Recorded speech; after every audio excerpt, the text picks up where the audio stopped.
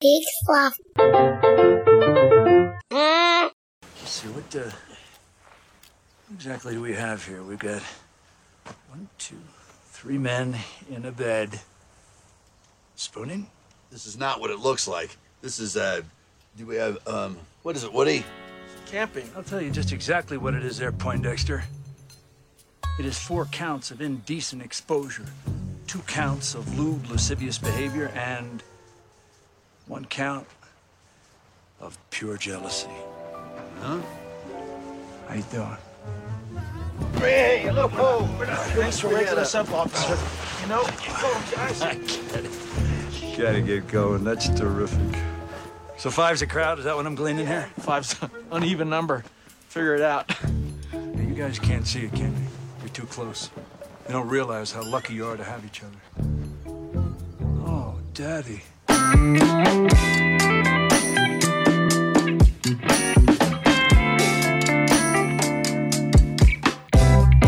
Hey everybody, I'm Joel Murphy. And I'm Andy McIntyre. This is Silver Linings Playback, the podcast where we watch maligned movies and we find their silver linings. And we are continuing our road trip month because it's June and people take road trips in June and no other month of the year. And this time we're switching up our automobiles for motorcycles and we're watching Wild Hogs. Oh, Daddy. Oh, Daddy. Yep. We watched Wild Hogs, which, you know, in so many ways, it feels like this is where we were always headed. We knew once upon a time when we started this podcast with Star Wars Episode 1, A Phantom Menace, that somehow, inevitably, inexorably, we would find our way to the Hogs. Well, the real Phantom Menace was the Hogs that were hiding this whole time. The whole time. Yeah. It was secretly lying in wait, like a Sith Lord waiting to overthrow the government through diplomatic machinations. And we got here. And Wild we're here. Hogs. We're here. We're doing it. It's happening. We watched Wild Hogs. Now we're going to talk about Wild Hogs. And now we're going to talk about Wild Hogs, the movie that we watched. Because we chose to do this. I think that's important to take stock of. Nobody makes us do this. But now, assuming that time is in fact linear and it isn't just an analysis of cause and effect, did we really choose this, or was this always going to be the choice? I mean, time isn't after us. Time is an asterisk. Good night, everybody. Hopefully you out there listening, I want this next sentence to be true. We watched this movie so you don't have to. Oh, please. If you haven't, don't. I made it until the year 2023. But again, to Andy's point, time is a flat circle. So I've always seen Wild Hogs. And never seen Wild Hogs. And I'm jealous of the me's that have never seen Wild Hogs, having now seen Wild Hogs. They're the best versions of us. Yeah, the best timeline is one that we have not seen Wild Hogs. But, well, the best timeline is one where Wild Hogs was never made. That timeline, unfortunately, doesn't exist. The one truism of all across all multiverses is that Wild Hogs was made. It's just there are some timelines where Joel and Andy have seen it and others where they haven't. How insane would that be if that were true? If for some reason the creation of the film Wild Hogs is in fact the linchpin of the multiverse? Yeah. That it always has to happen. That no matter what. It's immutable. The creation of Wild Hogs. Just inevitably, that is the movie that happens. Other things happen, sure. And it's all, but, you know, it happened. And yeah, surprisingly, John Travolta's first appearance on the pod. Yeah, that's true. Shockingly. Tim Allen's first appearance on the pod. Martin Lawrence's also first appearance on the pod. I don't know about Bill Macy. I know. I was just thinking that. I think The Hogs are making their first appearances. All of them. Every last Hog. It's our first time the Hogs have all shown up. Yeah, I mean, you would think, but yeah, surprisingly, I think this cast has somehow ducked us until now. And we're here. And we're hogging it. And we're hog wild. It is interesting. I don't know exactly, but I think that at least in the public perception, this movie for both John Travolta and Martin Lawrence was definitely a sign either that the wheels were coming off or that the wheels had come off on both of their up until around this point, blockbuster film careers. Yeah. It's tough to say. Because Travolta, it's not the nadir of John Travolta's career. I feel like that has to be Battlefield Earth. Which, put a pin in that one, because that's another one we've dodged. But yeah, Battlefield Earth is, although I have seen that film. I have not in this timeline. Yeah, I've already seen it, but I know that it awaits me again. Yeah. Forever giant dreadlocked Forrest Whitaker is in your future. Yeah. In so many ways. Second worst thing L. Ron Hubbard's ever done. What's the first? I don't know. Now you think about it. I'll think about it. Yeah. Anyways, praise Xenu, and let's get back to the topic at hand. So Wild Hogs is a movie that came out in 2012. Is that right? Sounds right. I mean, I don't have it in front of me, so sure. We'll go with 2012. I want to be right about that. Okay. I mean, that was when the Mayans foretold the end of the world. 2007, way off. Yeah, so no. So no. Anyways, you have four middle-aged men played by the aforementioned Hogs, Tim Allen, John Travolta, William H. Macy, and Martin Lawrence. And they hate their lives because their wives are people. Yeah, I mean, one of their wives, one of them is single. Yep. One of them has a wife that's left him. One of them, find out later on. Yeah, one of them has Crossing Jordan as a wife. Yeah, one of them is married. One of them is Crossing Jordan, and one of their wives is Gina.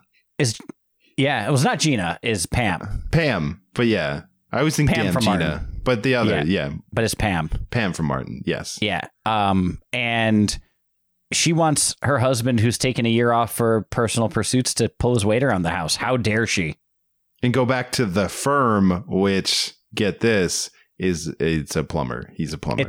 It's a failed rap concept album by Dr. Dre. About plumbers. Yeah. That was the concept. It was very strange. And then it was weird. It didn't work. And then Dr. Dre was like, headphones? That seems easier. Yeah. And then apparently we forgot about Dre. Yeah. Nowadays, everybody wants to talk. Like they got something to say. But nothing comes out when they move their lips. Just a bunch of gibberish. Motherfuckers, they forgot about Dre. Yep. Yeah. And they decide to collectively go on a motorcycle trip, which seems a reasonable thing to do for four friends that are motorcycle enthusiasts. The catalyst for the trip is that Tim Allen eats butter, if I remember correctly. Yeah, that is what happens, is he eats butter. And then ends up in the hospital. Yeah, he has a panic attack because he eats butter like a Snickers bar. After drinking gravy. You know, a typical Saturday night in the Allen household. Yeah. Luckily, his neighbor had half his face sticking over the fence and saw that he was in distress and called 911. And he asked his flannel-clad sidekick if it was a good idea, and that guy said, "I don't think so, Tim." Yep. And so they decide to go on this trip. They're going to ride their bikes from Cincinnati, I think is where they live, out to the Pacific Ocean. That's a long drive. Yeah. It's a hell of a bike trip. Well, it's especially considering one of them can't ride a motorcycle at all. At all. It's clear in the opening sequence that William H. Macy cannot ride a motorcycle. Yeah, despite the fact that he owns a motorcycle and is part of this group, and it seems like they ride their motorcycles regularly together, he's god awful at it. Yeah, he frequently jumps curbs and falls off his bike, completely unscathed. So maybe he's, a superhero, but who knows? Yeah, in the opening scene, I believe he hits a sign and is knocked off of the motorcycle. Yeah, that is a thing that happens in the first 30 seconds of the movie. Yep, it's the first, and I use this word generously, joke. And so in the course of their motorcycle trek, they get sexually harassed by John C. McGinley. I mean, I'm going to push back on that. I think John McGinley, he makes an assumption about them, and based on a lot of empirical evidence. And just politely asks to join, and then he does track them to another location. That's where I think that it gets into the harassment bit. But again, I think that he thinks they're playing hard to get, which I think the evidence does sort of support, that they're sort of playfully, beckoning him. I understand why those wires were crossed. That's fair. But they're not gay. And then they run afoul of the motorcycle gang, the Del Fuegos. Mm-hmm. Led by Ray Liotta. Yes, led by Ray Liotta. And then the filmmakers have a chance to just remake Seven Samurai, and don't. No. And then they fight the bikers, and Peter Fonda saves the day. Yeah. And then the movie ends. Yep. There's a post-credit scene where the bikers are on whatever that show Extreme was. Makeover Home Edition with Ty Pennington. Yeah, with Ty Pennington, and he extreme makes over their bar. That was destroyed by John Travolta. Somewhat accidentally. Well, yeah, I mean, he makes it so that all of their bikes are leaking gasoline, which leads to a fire that leads to the bar exploding. Yeah, so it's like not an accident, but an unintended consequence of his direct actions. Yeah, he had malicious intent, but he just wanted their fuel lines to be cut so that they couldn't bike anywhere. Yeah, because they fleeced William H. Macy out of his motorcycle, which I think you could argue they were just trying to save his life. They may be the real heroes of this movie. It's entirely possible that they're the heroes that we needed all along. Mm-hmm. Yep. And, man, this movie isn't good, folks. I'm going to tell you. We may have talked about like Saving Silverman recently was one of the movies we consider to be the most unfairly maligned. Yeah. This has a higher Rotten Tomato score than Saving Silverman and is objectively worse in every way. Yeah, I would definitely 100% agree with that. There's nothing in this movie that is better than anything in Saving Silverman. There's nothing in this movie as good as the Arby's scene from Saving Silverman. 1. Okay, first of all, yes. And 2, yeah, if I had to watch one of them again, I wouldn't even hesitate. I would watch Saving Silverman again anyway. I like that movie. But yeah, I mean, if someone was like, I have 2 movies, we can either watch Saving Silverman or Wild Hogs. I think everyone, if you don't pick Saving Silverman, I would just ask you to look in a mirror and maybe ask yourself, why do you hate yourself so much? I mean, I think that's the litmus test. Like maybe that's actually the Blade Runner test. Is that do you want to watch Wild Hogs or Saving Silverman? And only a replicant is going to pick Wild Hogs. You know what? I can let me see. I can try to ask ChatGPT. We'll keep going, but I'll see if I can ask ChatGPT. I was going to say, no, I think just waiting while you do that is a good choice for a podcast. Let's just have 40 to 50 seconds of dead air while you see what ChatGPT says about which movie should be watched again. Anyways, no, this movie is... The other thing about this movie is that recently we've been sort of commending movies like Sex Drive to an extent, like Saving Silverman, for not doing the gay panic thing. Luckily, this movie does all of the gay panic. Yeah, it definitely, this is what we were talking about all those other weeks. Yes, this is for how utterly just disgusted they are at the notion of same-sex love between consenting adult men when John C. McGinley assumes that's what they were doing. Yeah. And again, I think that he's justified in his assumptions. Yeah.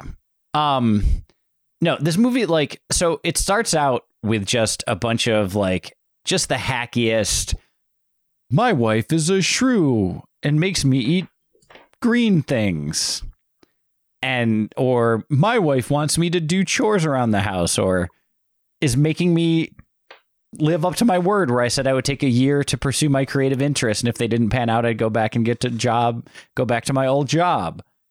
How dare she hold you accountable? By the way, I have the answer. Yeah. Okay, great. Okay. As an AI language model, I don't have personal preferences or the ability to watch movies. So right there, you would get the answer. Yeah, that kind of goes without saying. However, I can provide some information about both films to help you make a decision based on your own preferences. Saving Silverman is a comedy film released in 2001, follows the story of two friends who try to save their buddy from marrying the wrong woman. The film stars Jason Biggs, Steve Zahn, and Jack Black, and is known for its humorous and comedic performances. Wild Hogs is a comedy film released in 2007. Features a group of middle-aged friends who decide to ride motorcycles from Cincinnati to the California coast. Film stars Tim Allen, John Travolta, Martin Lawrence, and William H. Macy, and offers a mix of humor and adventure. Ultimately, the choice between Saving Silverman and Wild Hogs depends on your personal preference. If you enjoy movies with a focus on friendship and humorous situations, Saving Silverman might be a good choice. On the other hand, you prefer a movie that combines comedy with a sense of adventure and road trip themes, Wild Hogs could be more appealing. So again, that's what a robot says, because any human is going to know Saving Silverman's the right answer. Saving Silverman's much better. Objectively, in every way. You know what's weird that just occurred to me as we're having this conversation? Both movies have Kyle Gass in them. That is true. And I'm going to save that for our silver linings. Okay. But yeah, I mean, just an interesting footnote. An interesting Venn diagram with these two movies is they both have Kyle Gass. Mm-hmm. But only one has Jack Black. So that's, again, your answer for which one to watch. Yes. But only one of these movies has Kyle Gass singing Genuine's Pony. That's true. And the other movie doesn't have Kyle Gass singing at all. It has him doing magic? No, he wasn't doing magic. No, he was doing magic. He was doing magic, yeah. Yeah. Anyways, no, this movie, like, there's not an original joke in the entire thing. Nope. It's very paint by numbers. It's so paint by numbers, they had the choice to paint better numbers, and they opted not to paint the better numbers. Like, it's just, like I said, like, I was really hoping that when they show up at Madrid, New Mexico, sure, that they were going to basically Seven Samurai / the Western ones, Magnificent Seven. Three Amigos. Good, the Bad, and the Ugly. But I mean, it does. I'm kind of being serious that Three Amigos also sort of has this ending that we're going for. No, it does. Yeah. No, it definitely does. 100%. Yeah. Undebatably. But they were saying like they would get hassled every couple of weeks by this biker gang. That I really thought that these Wild Hogs were going to lead them in rebellion against the biker gang. Which it walks up to the edge of. And doesn't. Which is a shame.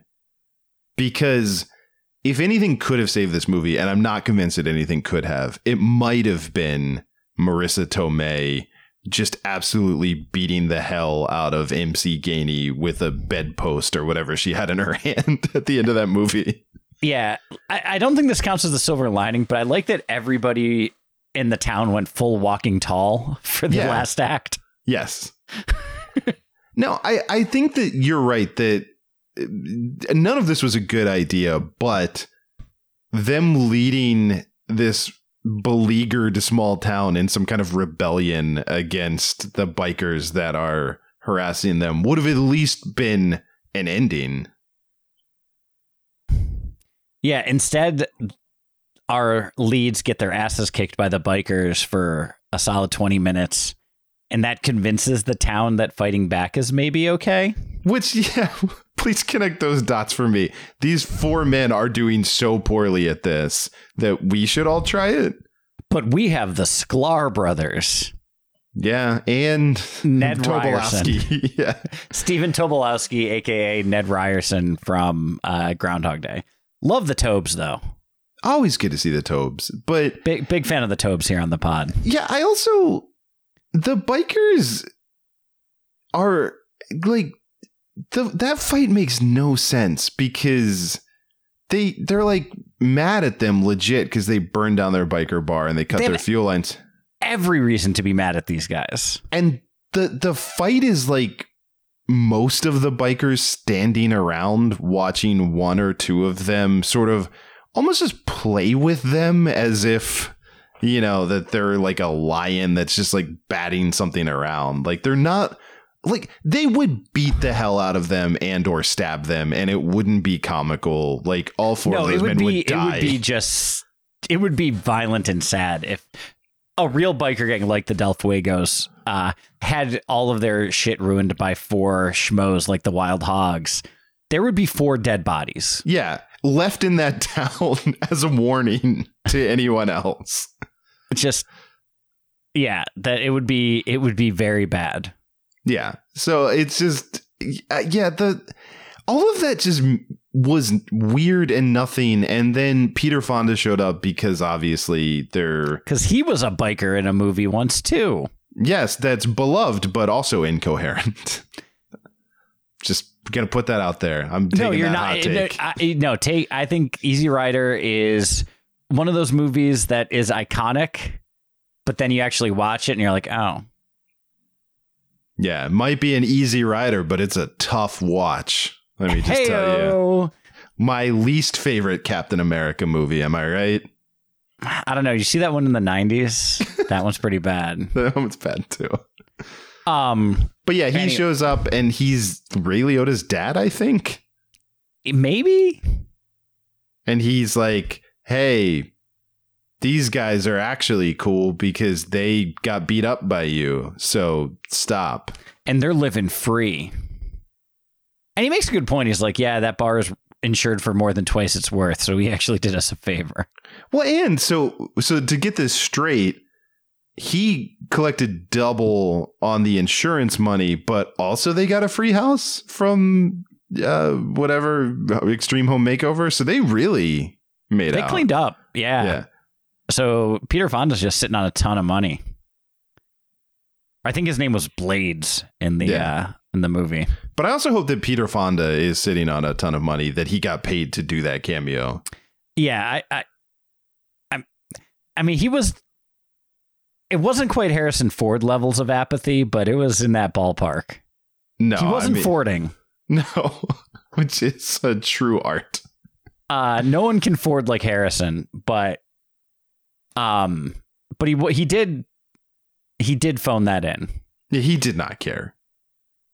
No. That being said, I think everybody else in the movie was trying to do good work. They just didn't. Look, there's some people who did work that I enjoyed, and we'll get to that. Yeah, of course. In the silver lining. But yes, I would agree for the most part. That nothing works. You have a lot of people that I like in this movie. Again, I like Stephen Tobolowsky. I like the Sklar brothers. I like Martin Lawrence. I love Marissa Tomei. I mean, one of my favorites. You do. Yeah. But you know, I mean, love Bill Macy. Yeah. Travolta's a guy. It does feel like Bill Macy's the one who came out of this completely unscathed because he had probably filmed 6 indie movies in the time that it took for this to come out. In between takes, that he would just go film some local indie for a Coppola cousin, and then guys, while you set up this next shot, I'm going to film an entire film Like, I got Paul Thomas Anderson on the next lot over. We're gonna create gold. Yeah, just hit me up when you need me back. Yeah, and MC Gainey, Ray Liotta, all people I really enjoy. John C. McGinley is great. Yeah. No, all of those men I enjoy.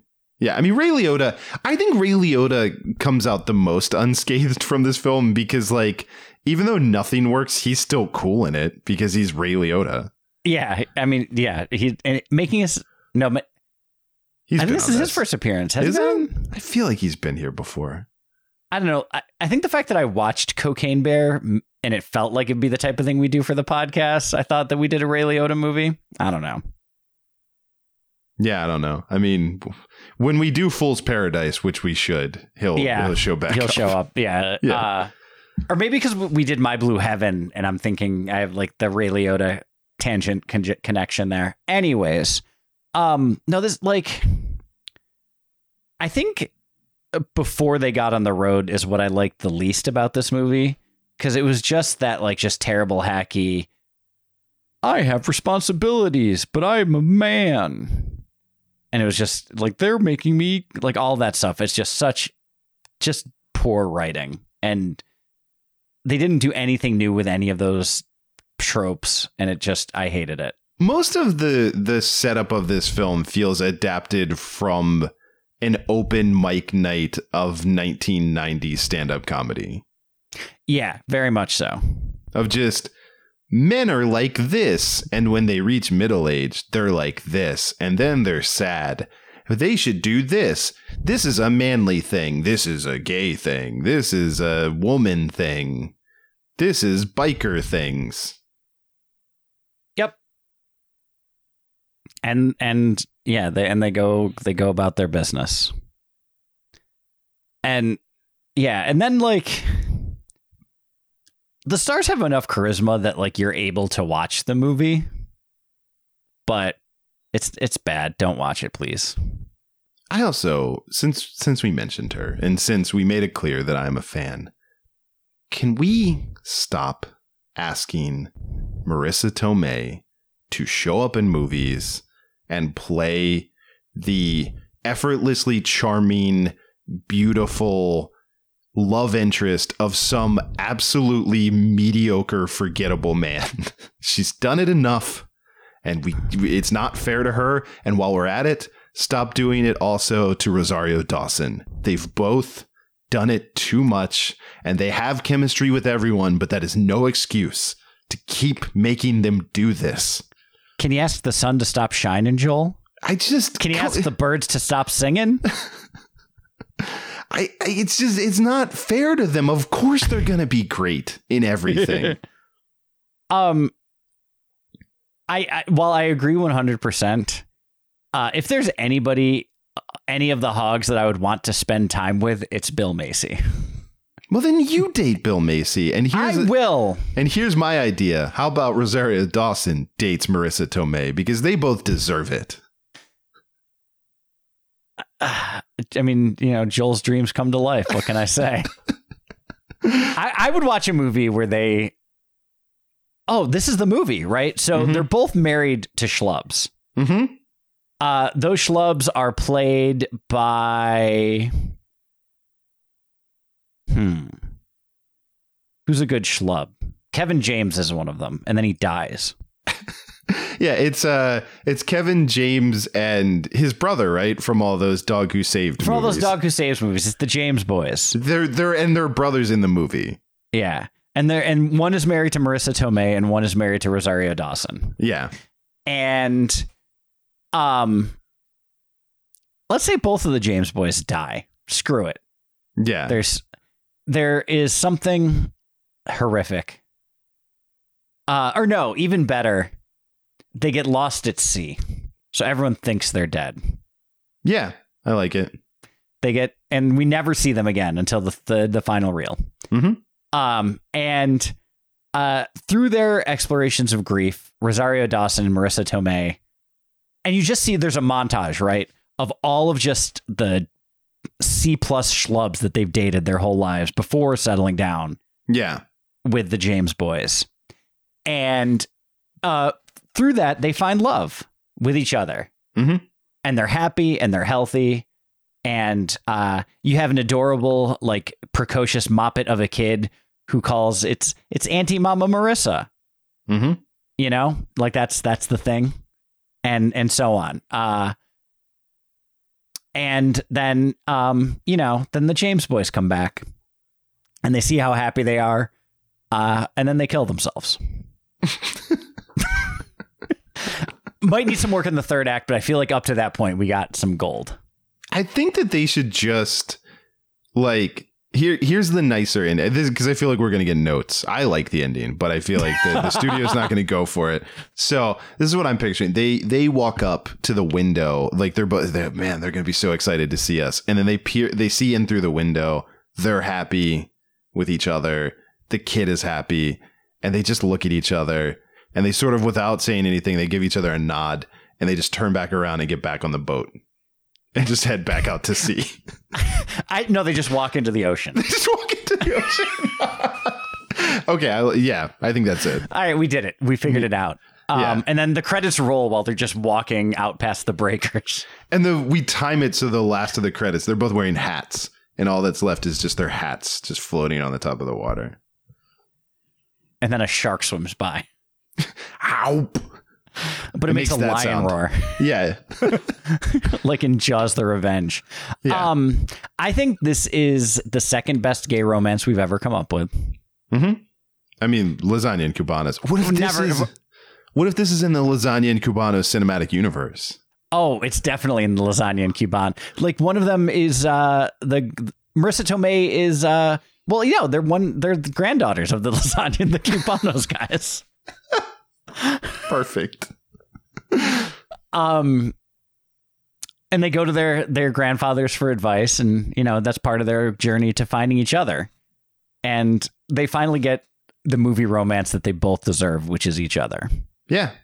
Because they've put in the work. They've done the hard work. Yeah. They need to get their flowers while they still can. Yeah. No, I'm with you 100% on that.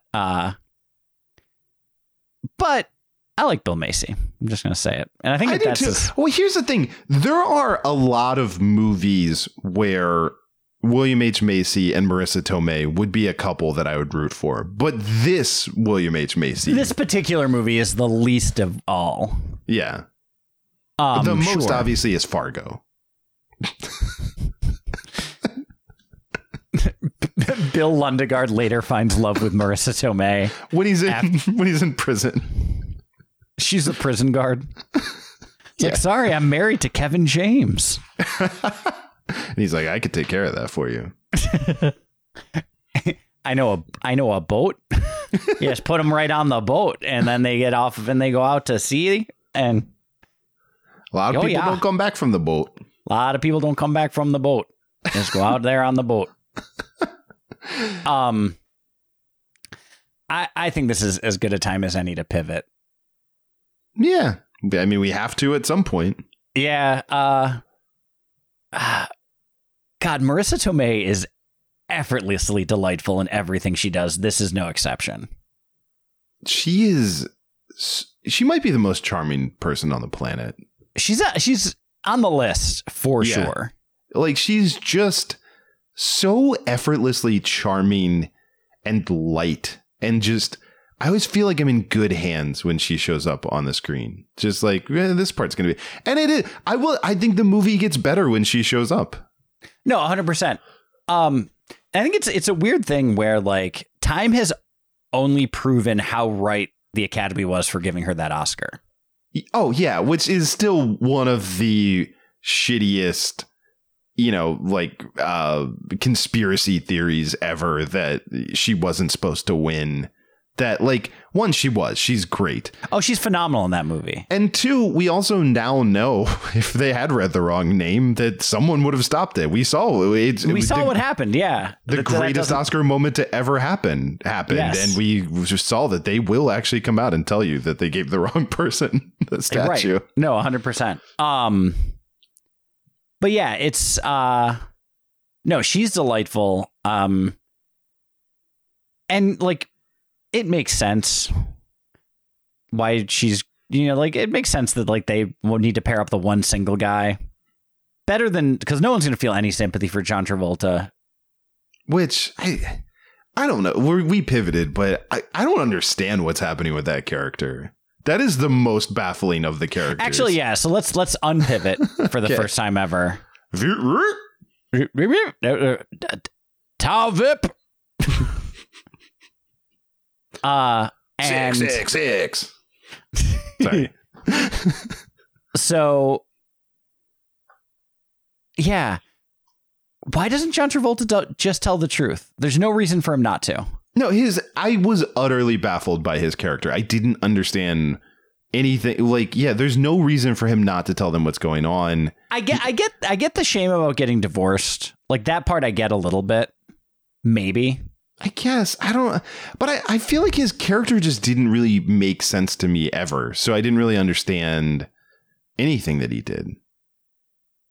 But at the same time, it seemed like these guys genuinely cared about each other. They genuinely liked and trusted each other. Yeah. And they all are miserable. All the married guys aren't happy. No. So it's not like they would have been like, what? You seemed so happy. They would have been like, yeah, we get it. Yeah, man. Sorry. Yeah, well, it's weird. And if they had told their respective wives, I think Crossing Jordan would have agreed. Yeah. Don't know about Pam. Well, I do feel like would Martin Lawrence, if he had been honest with him, just been like, wait, we can get divorced? That's an option? Because he had the worst marriage from what we saw. Oh, he was being abused. Yeah. Yes. Legit. Just verbally and psychologically abused. Full stop. Yeah. Yeah. Just John Travolta it doesn't make any sense that he would keep this secret. No. But knowing what everyone knows about John Travolta, the fact that he was acting like he was high on coke the whole time, they're like, that makes sense. Yeah.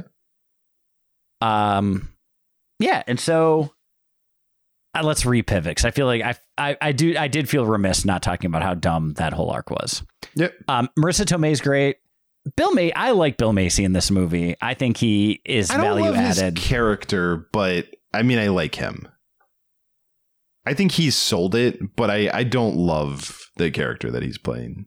That's fair. I will say one of the few legit laughs that this movie did elicit from me is in his introductory scene where he's trying to impress a girl with, I think his character invented Siri. I think that's first of all what we learn is that he's the inventor of Siri in this movie. But the fact that he's trying to get what is it that he asked for? But he's asking it to do one thing and it ends up just launching a bunch of strange porn. Just barnyard porn. Mm-hmm. That did actually amuse me. And granny porn. Yeah. Voiced by John Travolta, oddly enough, according to the IMDb trivia. Which is weird. Here's the other thing that the IMDb trivia doesn't tell you. He didn't do it for this movie. John Travolta just also had a side deal as a voiceover guy for granny porn. Just ADR and granny porn is and like a side happened to use one of his films. They didn't even realize it was him when they used it. And Johnny T on the set was like, oh, hey. Thanks, guys. I got a check. Yeah. 18 cents, baby. No, I like Bill Macy. There are moments that are like, look, we talked about all the reasons. The gay panic in this movie it's terrible. And it's a lot of lazy jokes, but I did enjoy McGinley. Like, he's selling. Oh, he is committed. Yeah. Like, his commitment to the role did amuse me. No, 100%. Love Tobolowsky. Tobolowsky's great. I will say one scene that I appreciate. It's not a great scene, but I appreciate that the movie showed some restraint when they're skinny dipping in that little swimming hole and the family comes up. Like, that was handled with a lot more tact than I expected from this movie. Yeah. I'm just going to say it. That family's to blame because it's their fault. Look, if you see 4 men they're ahead of you, it's just them they're in this water, and as soon as you, a family, show up, all 4 of them in unison are like, no, go somewhere else. Do not go here with us. That's on you. Like, they're making that clear. No, and like I said, like, I don't think that's a particularly great scene, but it had more tact than I thought this movie was capable of. Yeah. So while watching this movie, to get to another silver lining, we already kind of talked about it. But I texted Joel, there's one clear silver lining, and it's Kyle Gass singing Pony. Yeah. Yeah, 100% it is. That was great. Yeah, it is. And I like that there's a fair amount of him once we get to the chili cook-off stuff that they use. Like, he does multiple songs. But yeah, Genuine Pony is definitely the best of them. But no, he's great. He also does Don't Ya by the Pussycat Dolls, which is less funny than Pony. Yeah. And I have to assume, based on everything we've talked about and the rules of this movie, that probably Marissa Tomei's character dated him.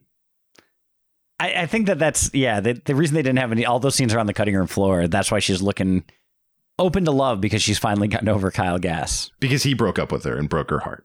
Yeah. Yeah. No. Ray Liotta's great. He is. He really is good. Like, the movie doesn't do him favors, but I love Ray Liotta, and he's well cast.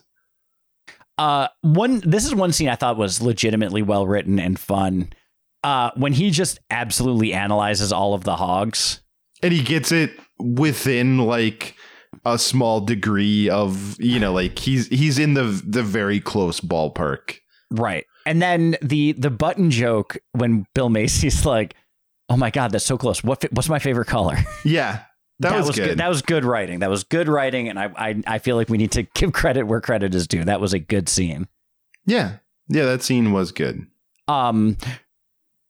It was cartoonish and dumb, but I don't know. I loved every time Martin Lawrence sold a punch. Yeah. Yeah, he really did. It was I did enjoy that they all kept getting punched in the face repeatedly. That, like, every time they would all try different tactics, some of them would plea with them, some of them would try to be tough, whatever they did, that they all just ended up getting punched in the face repeatedly. Yeah. But just Martin Lawrence, the way he sold every punch was really funny. Like, it was legit good physical comedy. And again, if we're looking that I love good physical comedy, and that was a silver lining for me for sure. It was it was a moment I enjoyed in the movie. I think another silver lining legit is, it's all a bit on the nose, but look, we're reaching here. Let's be honest with ourselves. But I did enjoy the soundtrack. Yeah, there's a lot of good songs in the movie. Some real good AC/DC tracks. You got Slow Ride, you got Wanted Dead or Alive by Bon Jovi,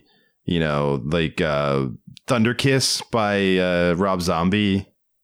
Love that tune. Highway to Hell. Like, it's a lot of things that you would associate with riding a motorcycle across the country. Yeah, it doesn't matter that it's on the nose because they're good tunes. They play Good Vibrations when they get to California. It's like exactly the song you would expect. But again, in a movie like this, I'll take it that you get shots of people riding motorcycles with like really great open road songs playing. Yeah, there are worse road trip playlists than this movie's soundtrack. I will say that is for sure. They're better, but there's a lot of good. It's not wrong. It's not. I will say that the post-credit scene, just watching Ray Liotta, his eyes shrink wrapped in tears, like trying to talk about the bar, like that was funny. It is a complete, like, it's character assassination for all of those characters, and it makes absolutely no sense, but it did amuse me. Like, I actually think it was a window into a better version of this movie, perhaps. Like, the movie where that scene doesn't feel out of place is probably better than what we got. Yeah, but like, yes, 100%. Yeah.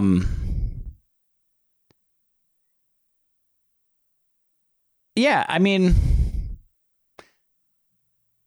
don't watch this movie. Don't. Listen to what we said about it. We've told you the good bits. I'm sure you can find a recording of Kyle Gass singing Pony. Yeah, that's got to be on YouTube. Or, I mean, just ask Kyle Gass. He'll probably sing it for you. Yeah. Call up Kyle Gass. He's probably on Cameo. Get a cameo of him singing Pony. Yeah. And one last thing, and I can't emphasize this enough. If you are currently a schlubby guy and you're dating Marissa Tomei, go on a fucking cruise. Silver Linings Playback is a production of HoboTrashCan.com. If you enjoyed the show, please rate or review it on Apple Podcasts. Hear more great shows on the Peak Sloth Podcast Network, like this one. I see there is a new episode of Hobo Radio in my podcast feed. I find I'm so excited I can barely sit still or hold a thought in my head. I think it's the excitement only a Hobo Radio listener can feel. A Hobo Radio listener at the start of a long episode whose conclusion is uncertain. I hope Joel makes a joke about banging Lars's mom. I hope Lars tries and fails to coin a new catchphrase. I hope they talk about Batman. I hope. Hobo Radio is a pop culture podcast on the Peak Sloth Podcast Network. It is available wherever you get your podcasts.